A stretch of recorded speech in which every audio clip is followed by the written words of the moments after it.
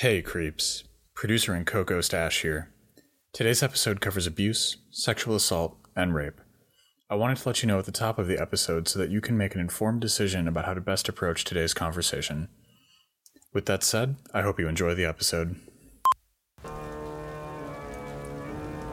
Hello, creeps. Welcome to the Horror Vanguard. I'll be your host, for today's exciting tale of terror. Black Christmas 2019, or the Great Cursed Ooze Theory Debate.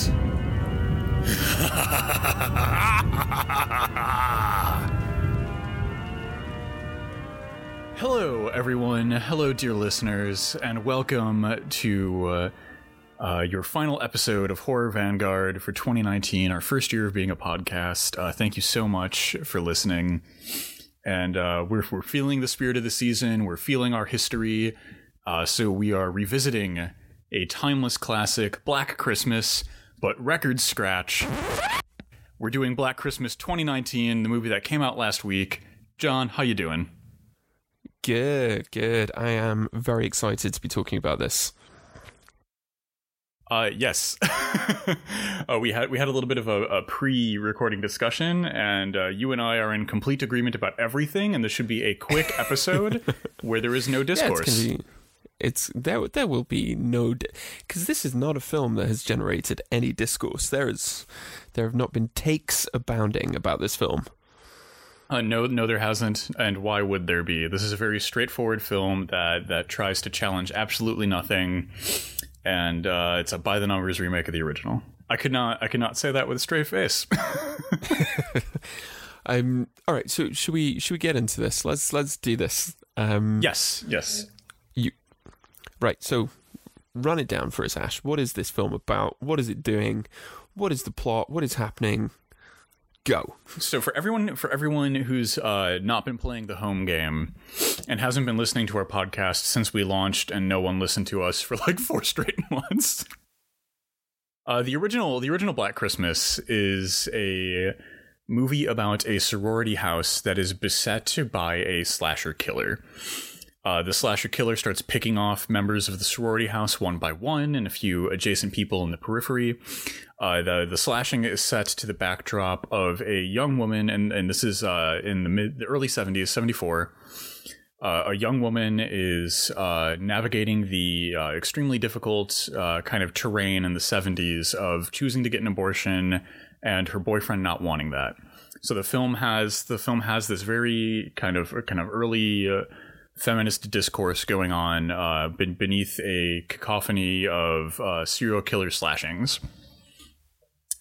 Black Christmas 2019 seeks to, obviously, as it is a remake, it seeks to play in the same sandbox made by the original, but update and advance the feminist interpretations. So in this film, we have the same setup, right? We have a house of sorority girls on Christmas break. Some of them are staying behind, some of them are leaving. And we have the kind of political backdrop of contemporary feminist issues, and kind of like abortion in the 70s. Like, abortion is still a hot issue today, if you'll use the parlance like of hot button issues or whatever. Yeah, I suppose we should just get into it. I suppose we should just get into this movie. I mean, like, describing the film, I think like we have to talk about this in concert a little bit with the original, since it is a remake, and it's not just a by the numbers clone, you know? Like, I think I would differentiate this remake from, like, let's say Rob Zombie's Halloween, a film I have in the past gone on the record as defending, but because I love tilting at windmills. So Rob Zombie's Halloween is a beat for beat remake of the original. Right. Rob Zombie makes aesthetic changes to the film to match his kind of like American carnival-esque that he likes to explore, right? And then he does a little bit more character work in terms of Michael Myers and his background and his family and stuff like that than we get in the original film. But outside of that, like Rob Zombie's Halloween, if you've seen Halloween, you've seen Rob Zombie's Halloween. They're incredibly similar films. Black Christmas 2019. Go on. I was just going to say that they are incredibly similar, but just one is almost better in almost every single metric than the other. But yeah, very similar, really very deeply similar. I mean, just one is better. We will not make this our third episode on Rob Zombie's Halloween versus the original Halloween. We have been there and done that. We've done that discourse. To just finish my point, instead of being an aesthetic remake, which this is partly because we're in 2019, it's been nearly 50 years since the original movie came out. Times have changed, so of course the aesthetic is going to be different and it's going to be served differently. But more than being an aesthetic change, this is a thematic shift, right? It's updating the politics that were inherent in the original film for a contemporary audience. And that's what I would label as kind of like the nexus of the change for this remake.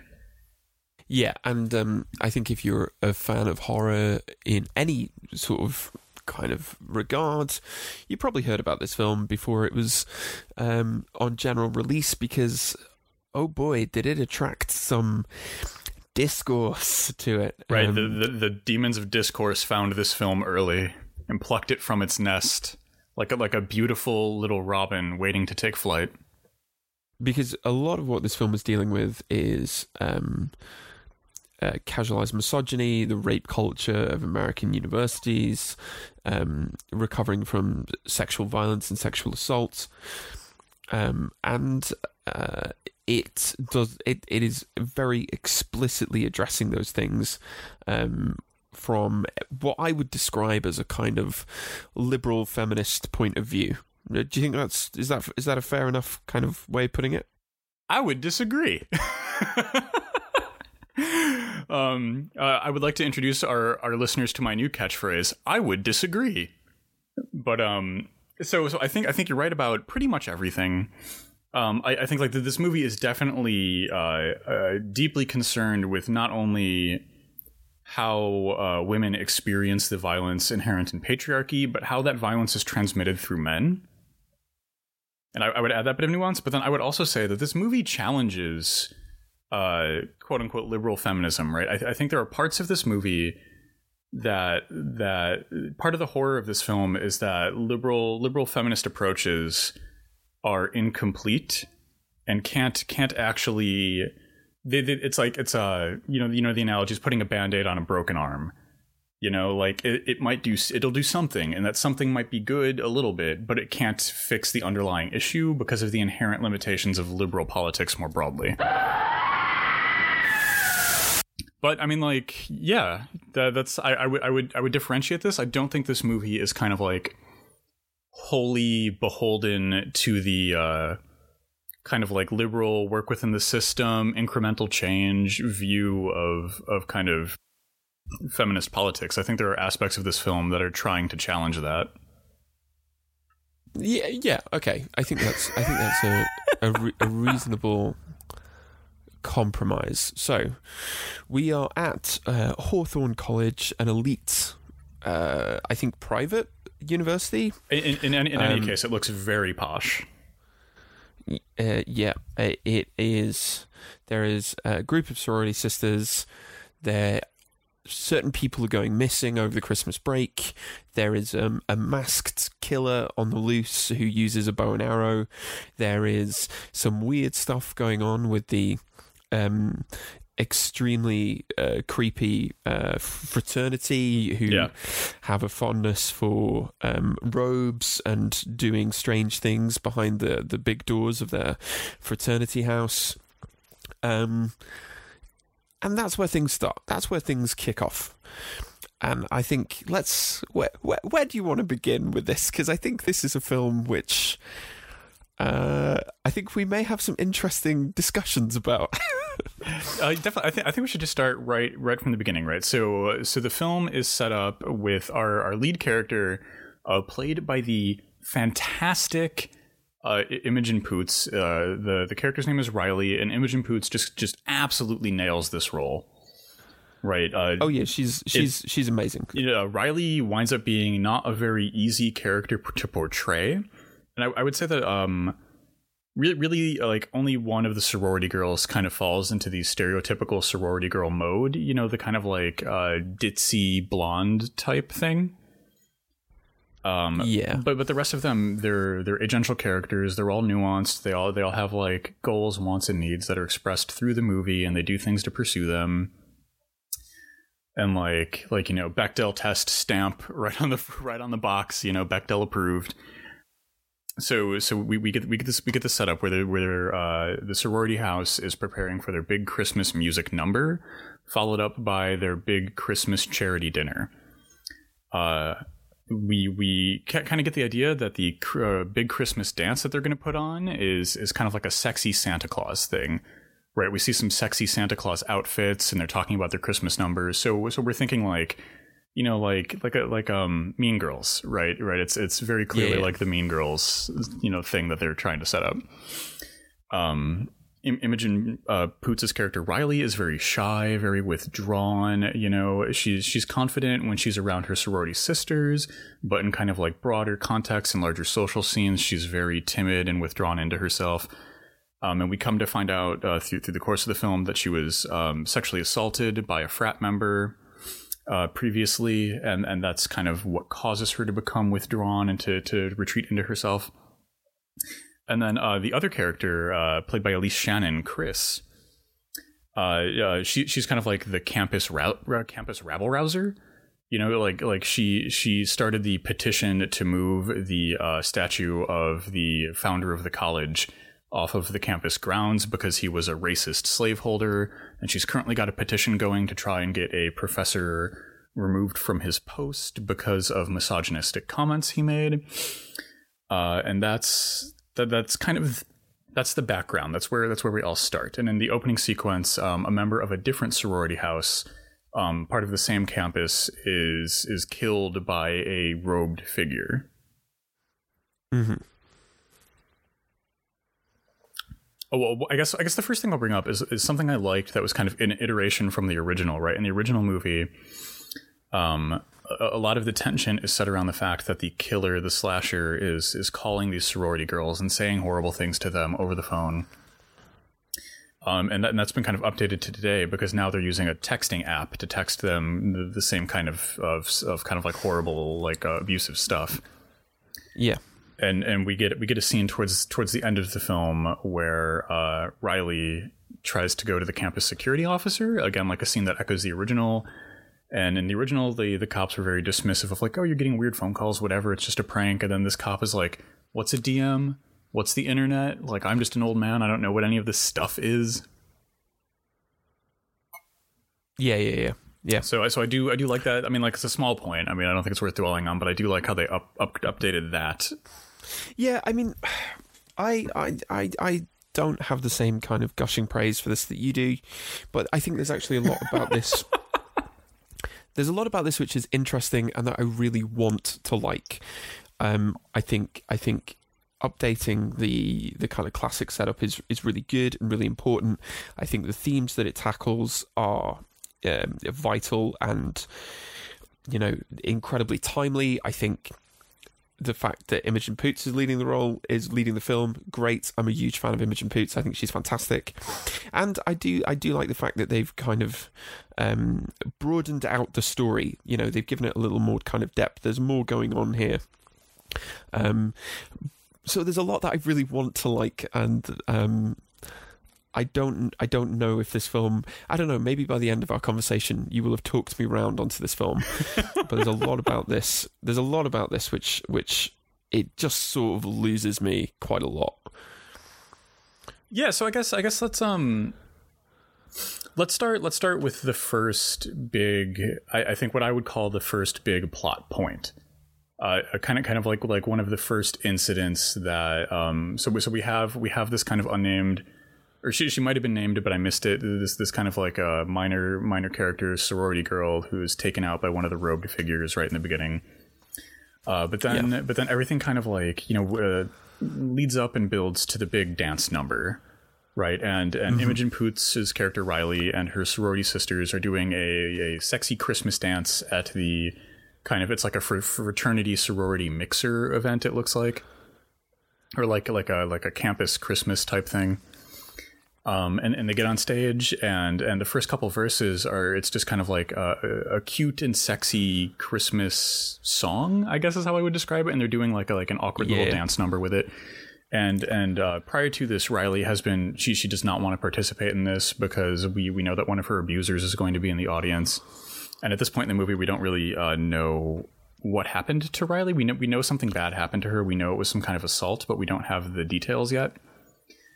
So they do this musical number, and the musical number winds up being a call out of the fraternity that one of their members had raped Riley previously. And it is just kind of like this massive call out of fraternities and that culture and sexual assault in general. And we see this moment where Riley's character pivots a little bit. She goes from being shy and withdrawn to being agential, to being active, to kind of getting her own. And then the sorority sisters, they leave the event afterwards because, of course, they just did something incredibly inflammatory and they're not going to hang around. But prior to that, Riley had actually stopped one of the members of that same fraternity from assaulting one of her sorority sisters in the same manner that she was assaulted. I think we're led to believe in the previous year. Yeah. And so this is the big first plot event. And all of that I think is really good. And like you have these 4 young women in this incredibly hostile environment that feels really real and incredibly grounded. Yes. And like all of that really good. I'm totally on board with that. And the way that they handle it, it's funny, it's really brave. Like it makes a point that is kind of devastating. They get like cheers from certain people, they're getting stuff thrown at them, they kind of run out, and it's a real high point. I really, really like that opening kind of major plot point. I think that's done so well. Unfortunately, in my opinion, it goes downhill from there. Okay, cool. Well, I like this because we can agree that up until this point, the film has, or I guess can we agree that up until this point, the film has been like, I would say fairly strong in setting up its thematics and kind of building the initial tension. And I feel that up until this point, like all of the buildup that we're getting is solid. No. I think the opening kind of first kill, the first person who disappears, I think that's done in a way that is not very effective. It lacks the necessary tension. I think it gives away way too much of what it's happening right at the start. I think the character moments between Riley and her 3 friends are the strongest. I think the other incidental characters in this sorority have a tendency to fall into pretty tight, like really unimaginative stereotypes. You have her person who's across the hall is like Jewish and wears the big glasses and wears dungarees and is very kind of strident. She's the wacky comedian. Yeah. Yeah, and you're like, oh come on, could we not have kind of rounded these characters out a little bit? I will agree that a lot of the tertiary sorority sisters, not Riley and her main group, that like the main group of sorority sisters that are all together when the big attack happens, but the ones that start to get picked off before that, they're definitely like they're very cookie cutter and quick characters. I mean, I wasn't super bothered by that because I think one thing that I think it's worth keeping in mind while talking about this film is that this was written and filmed within 8 months, and that is a snappy turnaround, even for a relatively low budget mainstream horror film. Like, an estimated budget of $5 million and a writing, revising, shooting, and editing time of 8 months is a shotgun turnaround for a film. Yeah, but that sequence where Riley and her sisters go over to the frat house, and Riley gets one of her friends who's had too much to drink away from this creepy, lecherous guy. And kind of steps up and performs the number. All of that's really good and really solid, and I think it's anchored by Imogen Poots and the actor who plays Chris, whose name I can't remember. I think those two really kind of hold that whole thing together. Elise Shannon, I believe, was her name. Elise Shannon, yeah. I think that's really, really good. And I wish more of the film was like that, because that has a little more subtlety to it. It has a bit more. It handles what it's trying to do without being so kind of crude and on the nose and kind of technically sloppy. But all of that kind of sequence, which I think ends with them running out of the hall and running off into the night to go celebrate, that's really, really good. That's a kind of real high point. And I think part of the difference in our critique is that I'm willing to forgive this movie for being technically sloppy. Like the reason that I really, yes, the tertiary characters are just like, you need a quick cookie cutter character. Here's a couple really solid stand-ins, right? But you write this thing for a low budget, you turn it out in 8 months. Like, you're working under really tight conditions, and you have to make decisions what's getting cut. You can have every character be like kind of okay, or you can have your central core be like fairly solid characters, and then your tertiary characters are just like they're essentially stock footage, copy pasted in from somewhere else. But I think this gets to the heart of it, right? Which is, like, this is a film that's clearly been edited to within an inch of its life to get it into the 90-minute runtime. And as you say, made and written incredibly quickly. Yeah. But constraints, I think, should force you to think much more creatively. And I think a lot of this is done in a way that's far too expected. Yeah. And I think that's the problem. I think you're entirely right about that critique. I just think our difference in the appraisal of that is, like, I don't mind it. But, like, I'm just not so bothered by the parts of this that are sloppy, because everything else I think is done to a degree, and done with the kind of nuance that I would want it to be done with. That the fact that there are parts that are just like, I can live with that. Well, this is the thing, because to me, I think the parts which kind of I slightly cringe or have clearly been rushed, or to me they outweigh all of the stuff which I like. I think the premise is so good, and I think the two lead actors are brilliant. But I think a lot of the potential of the film is not harnessed properly and is wasted. So I guess that would be a good jumping off point to kind of discuss the broader thematics. These things the film is trying to do, how it's doing them through its characters and through its plotting and through its devices, and how the limited budget, the limited time, kind of caused these things to succeed or to fail by our estimation as independent movie critics. Yeah. How do I get Rotten Tomatoes verified? Do I just say that on my podcast and someone will grant it to me? I think that's what we have to do. I want to give this film 100 just to skew the results. I think one, that would be really funny, and two, let's not lie. I think an awful lot of the kind of negative, vicious backlash has been because it's an explicitly feminist film. Oh yeah. I would. The vast majority. As I was scrolling through Rotten Tomatoes, and I watched all the big YouTuber movie critic guys' review of this film. Yeah, and all of them, all of the most hit negative reviews were like, "Oh, this film is too on the nose with its politics, and you can do politics, you just don't be on the nose about it." And that's such a bullshit critique. To be honest, to be very frank, the critique that a movie like this is too on the nose. It's nobody would be saying that about American Sniper 2: Quest for Freedom.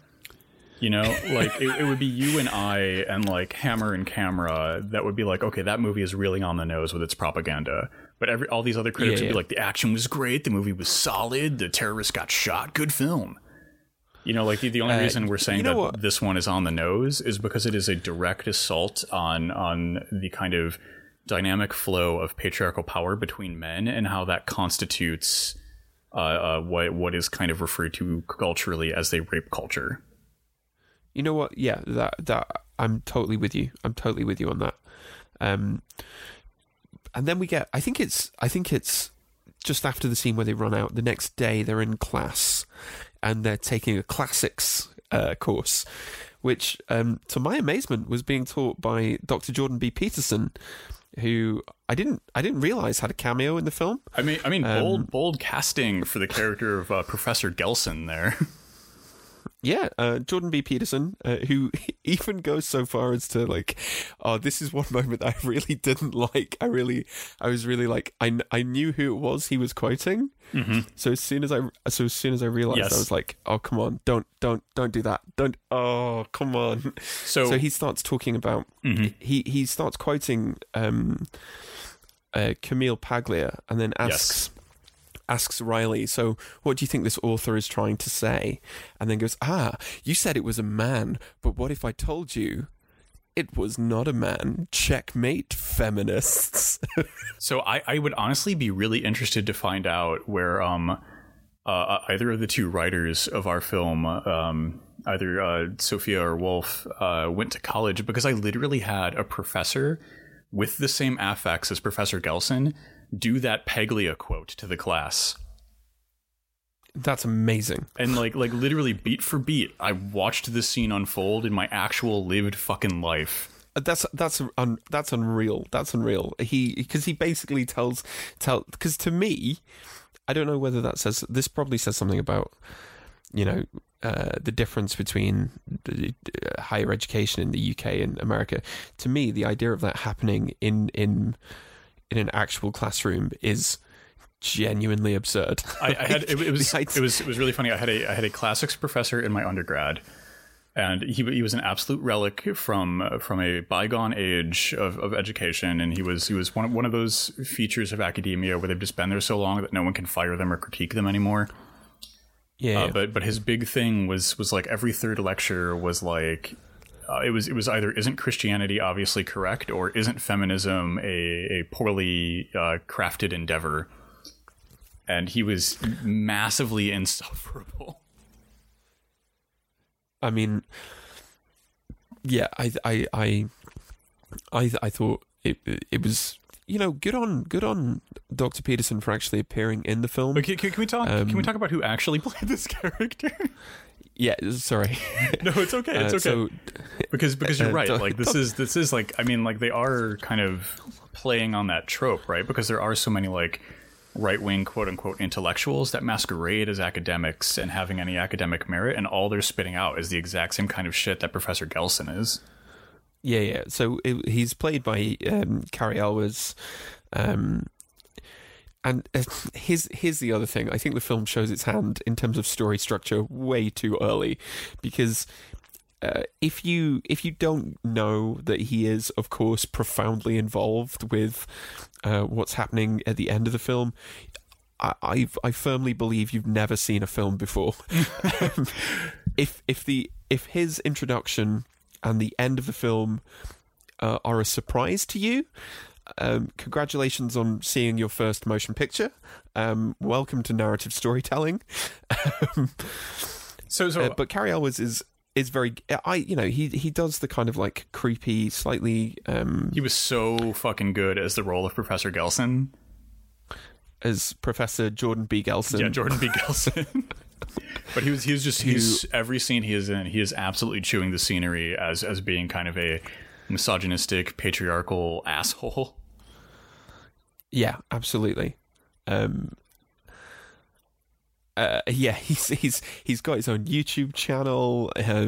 He's been on the Rubin Report. I was honestly like, I was kind of waiting for that. I was kind of waiting for him to be like if you buy my new book, 10 Rules for Academic Life, you know, like I was kind of waiting for the turn to complete itself, you know. Yeah. And so Chris is organising a petition to have Gelson fired. Yeah. Because he refuses to include any women or people of colour or female scholars who are not white on his curriculum.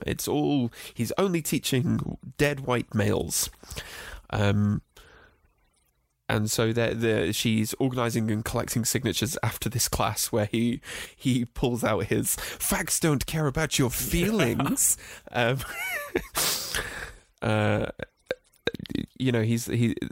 and so they're all trying to organise this petition, and this is what this is our kind of inciting incident, coupled with their performance at the frat house previously.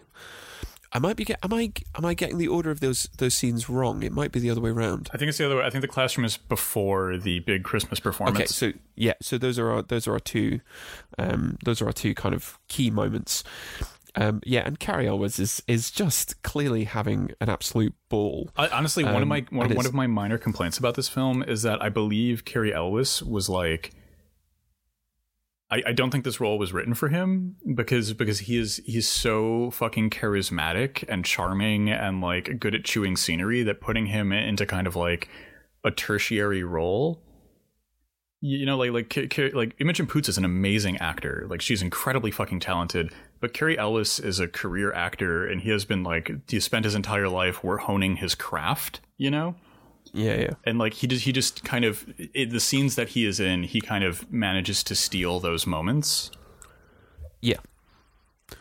And there is I think this is a good way of talking about why one of the things that I don't necessarily like about the way that he's written in the film, because if you contrast those two sequences in the frat house and in the lecture theatre, I think the one in the frat house is far more effective. Oh yeah, I agree. Because I think this film is at its best when it is incredibly grounded in the kind of normalized tension of patriarchal rape culture. But again, this is maybe a kind of difference in UK higher ed and American higher ed, but that scene in the classroom, it feels like a caricature. It doesn't feel grounded. It doesn't feel as real, and therefore it doesn't have the same kind of tension and narrative use as that incident in the frat house. I guess like because I lived an experience incredibly similar to that, right? Like having a professor who was flat out saying that feminism isn't, or not. I mean, like Professor Gelson doesn't flat out say that feminism isn't critically useful, but he might as well. Like that's clearly the point he's driving at. And like I have sat in classrooms where a professor has just flat out said that feminism isn't useful for critical theory, and unironically just kind of uncritically throws that phrase out to a room of undergrads. And so, like, for me, that sequence with Riley in the classroom with Gelson, especially knowing, because like there are power dynamics under there, because Gelson knows that Riley's friends are trying to get her fired. Gelson knows that the frat house that he's deeply connected with has sexually assaulted these women. And by the end of the film, we know that Gelson will try to kill Riley later that night. No, not by the end of the film. Like, when you saw the trailer. It depends. If you watch, so I think that's a problem with the trailer. Like, whatever, I don't know if Blumhouse does their own trailers. I assume they ship them out to a trailer company, like most production studios. But whoever cut the trailer, I think did a really bad job, because they put way too much in. It was like an 80s movie trailer, where the 80s movie trailer would be like 4 women alone in a sorority house get revenge on the evil cult of demons led by Professor Gelson. At the end of the night, they burn down their fraternity house. Coming out this December. Like, that's the 80s equivalent of the trailer, and that's pretty much what we got. Mm-hmm. But, like, I guess it might be a difference of, like, you're right. I think it might be a difference of kind of, like, academic scenes and how these tensions play out. Because I've kind of watched these things happen in classrooms in my undergrad, like 10 million years ago when I did that. Before the Earth had formed from dust, when I did my undergrad. Oh man. But yeah, so I thought that scene worked incredibly well for me. So our story moves on. Some of the tertiary characters from the sorority have left and have gone missing. They haven't been able to go home, or they haven't arrived home, and we get to Riley and her friends. They all share the fact that they have been getting these weird, creepy DMs from an account pretending to be the founder of the university, and that is where we have the kind of they're in the house now, using a bow and arrow, which is interesting. I mean, like I appreciated, like, I appreciated the bow arrow was a fun touch, and I liked the killing someone with Christmas lights. That's always seasonally appropriate. The bag over the head kill was a wonderful throwback. I guess if we're gonna run down the kills, I liked that. I liked that a lot, actually. That was a cute way to nod to the original. So fast forward a bit through the film, right? The attacks are beginning, right? The cultists have shown up. I liked these sequences. I liked the cute little nod with the Riley killing one of the cultists with a bag over the head. That's a nod to the original film. I thought that played really well in terms of like a little a cute referential throw. People who are fans of the original would get that and enjoy it. So I liked that. I really liked, I think his name was Nate. I think that's Simon Mead's character, but I mean, I might be confusing all the frat boys because I think they were intentionally very homogenous. Yeah. One of the sorority sisters, was it Lily Donahue's Marty? I think it might have been Marty, but I might be wrong. Is dating a frat boy. And he's complaining of migraines, and like all throughout the movie, he's been deeply in the background, but like he's been like a good boyfriend, and he's been kind of always there and stuff, and very soft spoken. But like once they get back to the house, he all of a sudden becomes like a YouTube alpha male guy, and he starts shouting at his girlfriend and like complaining about feminism and how it oppresses men. Yeah. And actually, this is part. I wanted to jump back a bit because that's part of maybe another really good section of the film, which is this where you kind of start building. I think basically what I like is like the first 45 minutes of this film, because they start kind of building this idea of being like a small group of women trapped in an incredibly macho, hostile environment. You know, there's the insinuation that Gelson knows that they're trying to get him fired. Like there are portraits everywhere. There are lots of these kind of carved statues everywhere. Lots of windows everywhere. There's the security guard. I just looked it up. It's called Gil, and he's like mayonnaise has never looked so gross. I was cracking up in that scene where he's pouring mayonnaise on a white bread and ham sandwich. Yeah, and it's the most like it was hilarious, and it was like, okay, like I see the joke you're making here, but it's still really funny. And then just before that argument with Nate, there's an argument between Riley and Chris, which I think is really good. Yes, because it builds off the fact that they recorded their little stunt at the frat house, and without asking Riley, Chris posts it online, and there's this really kind of like, because they're both kind of right here. They're both sort of in the right, and they have this really intense argument about who's actually to blame for the fact that now all of these physically and sexually dangerous men are incredibly angry at them.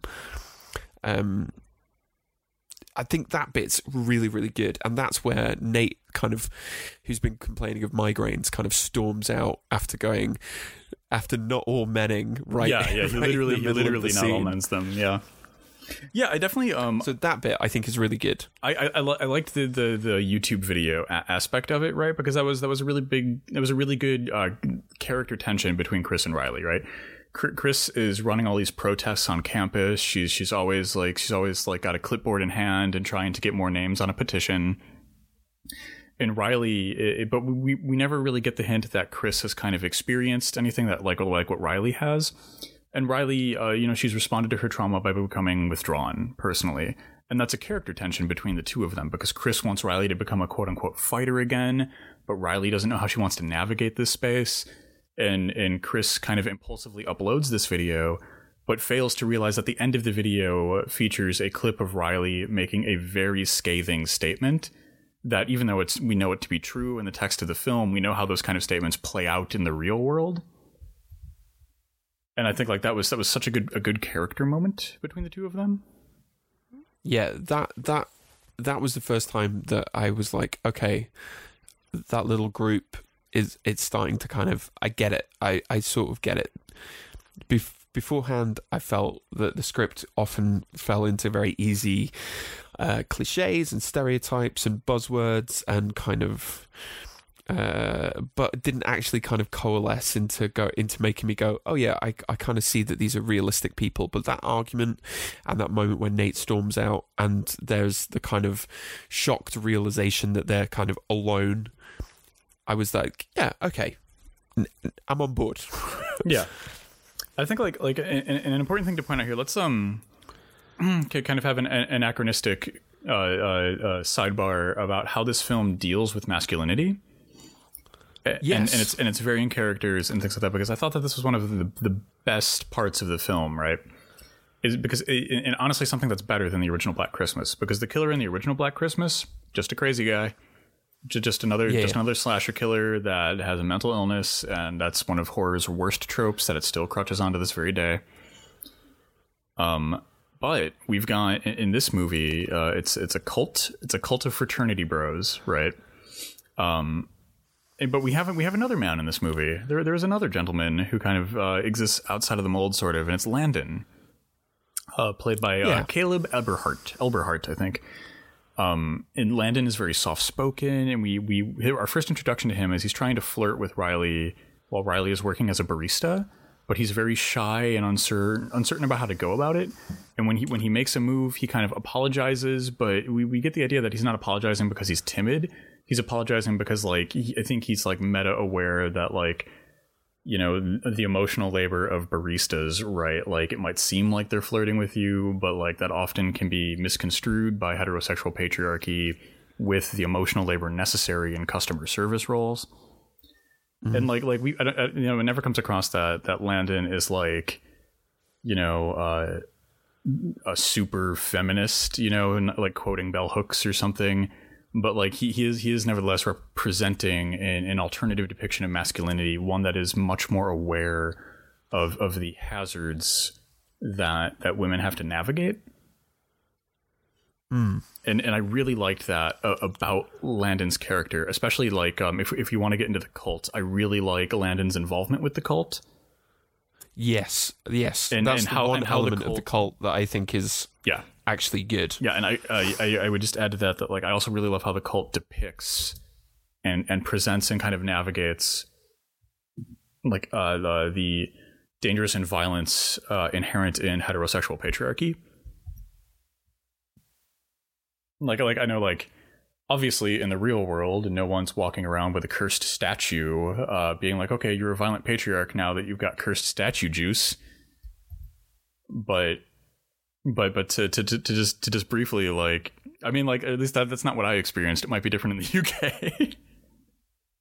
But so the cult, right? Like, I mean, heterosexual cisgendered men aren't born patriarchal tyrants, right? Like, this isn't the natural state.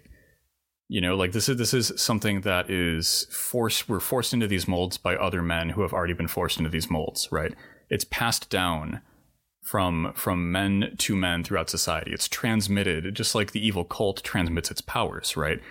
You know, older men in authority who are benefiting from the power that you can get through the uneven distribution of power dynamics that comes from the patriarchy are transmitting it down and indoctrinating men into this system, right? Not encouraging them to be critical, encouraging them to take advantage of it, right? And like we see that's how Landon falls into it. He breaks into the frat house to try and like create a distraction so Riley can go solve the cult mystery on her own, but he's like immediately caught, and then like the cult magic starts to work its way into his brain, right? And you get the you know, he gets the migraine, he passes out, right? They kind of like bless him with the black ooze from the statue, you know, and like the metaphor is it's very direct, but I don't have a problem with that because like that's this is like a spooky metaphor for how this works in the real world, right? Like you're indoctrinated into these systems and then you become an abuser along with everyone else who's been indoctrinated.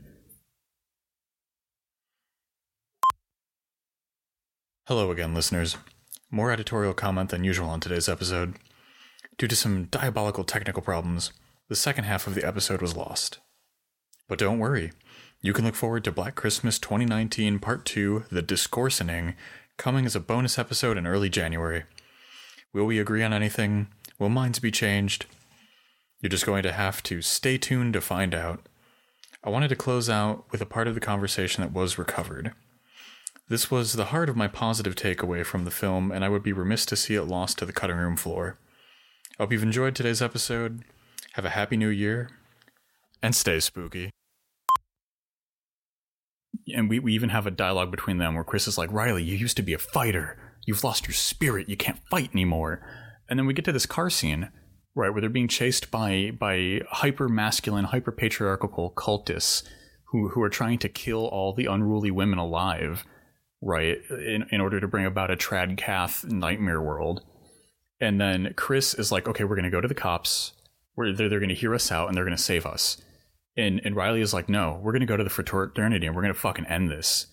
You know, like that's what this is. Like Riley, when Riley realizes that this is something magic, that this is something occult, that this is something greater, right? It reminds me of the realization that, you know, working within the system sometimes isn't enough. You know, sometimes you need to find new ways to do things, right? Sometimes it's not enough to circulate a petition to remove somebody. Sometimes you have to protest in their classroom, like we're seeing in the United States against some abusers who are like in classroom protests that feminist groups are doing to get abusers out of the classroom. Right. Sometimes you have to abandon kind of like let's do a petition and then we'll rally together and it'll win. Sometimes you have to like show up with a classroom that says like, oh, this teacher is a sexual assaulter while they're fucking teaching to really drive it home. And that's what Riley realizes.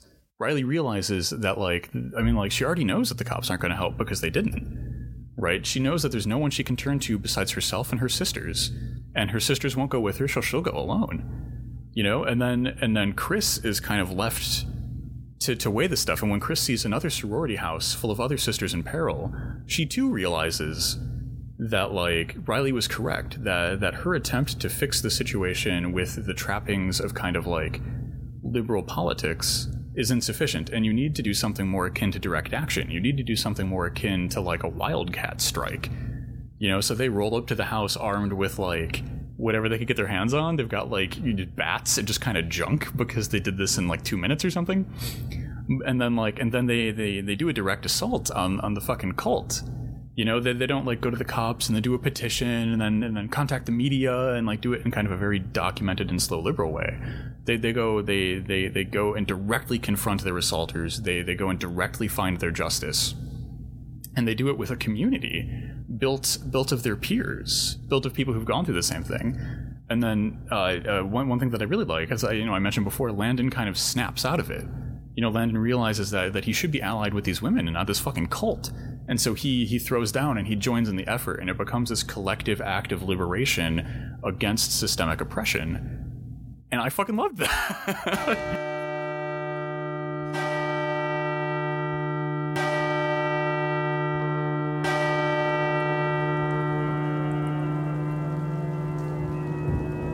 Thanks for tuning in, creeps.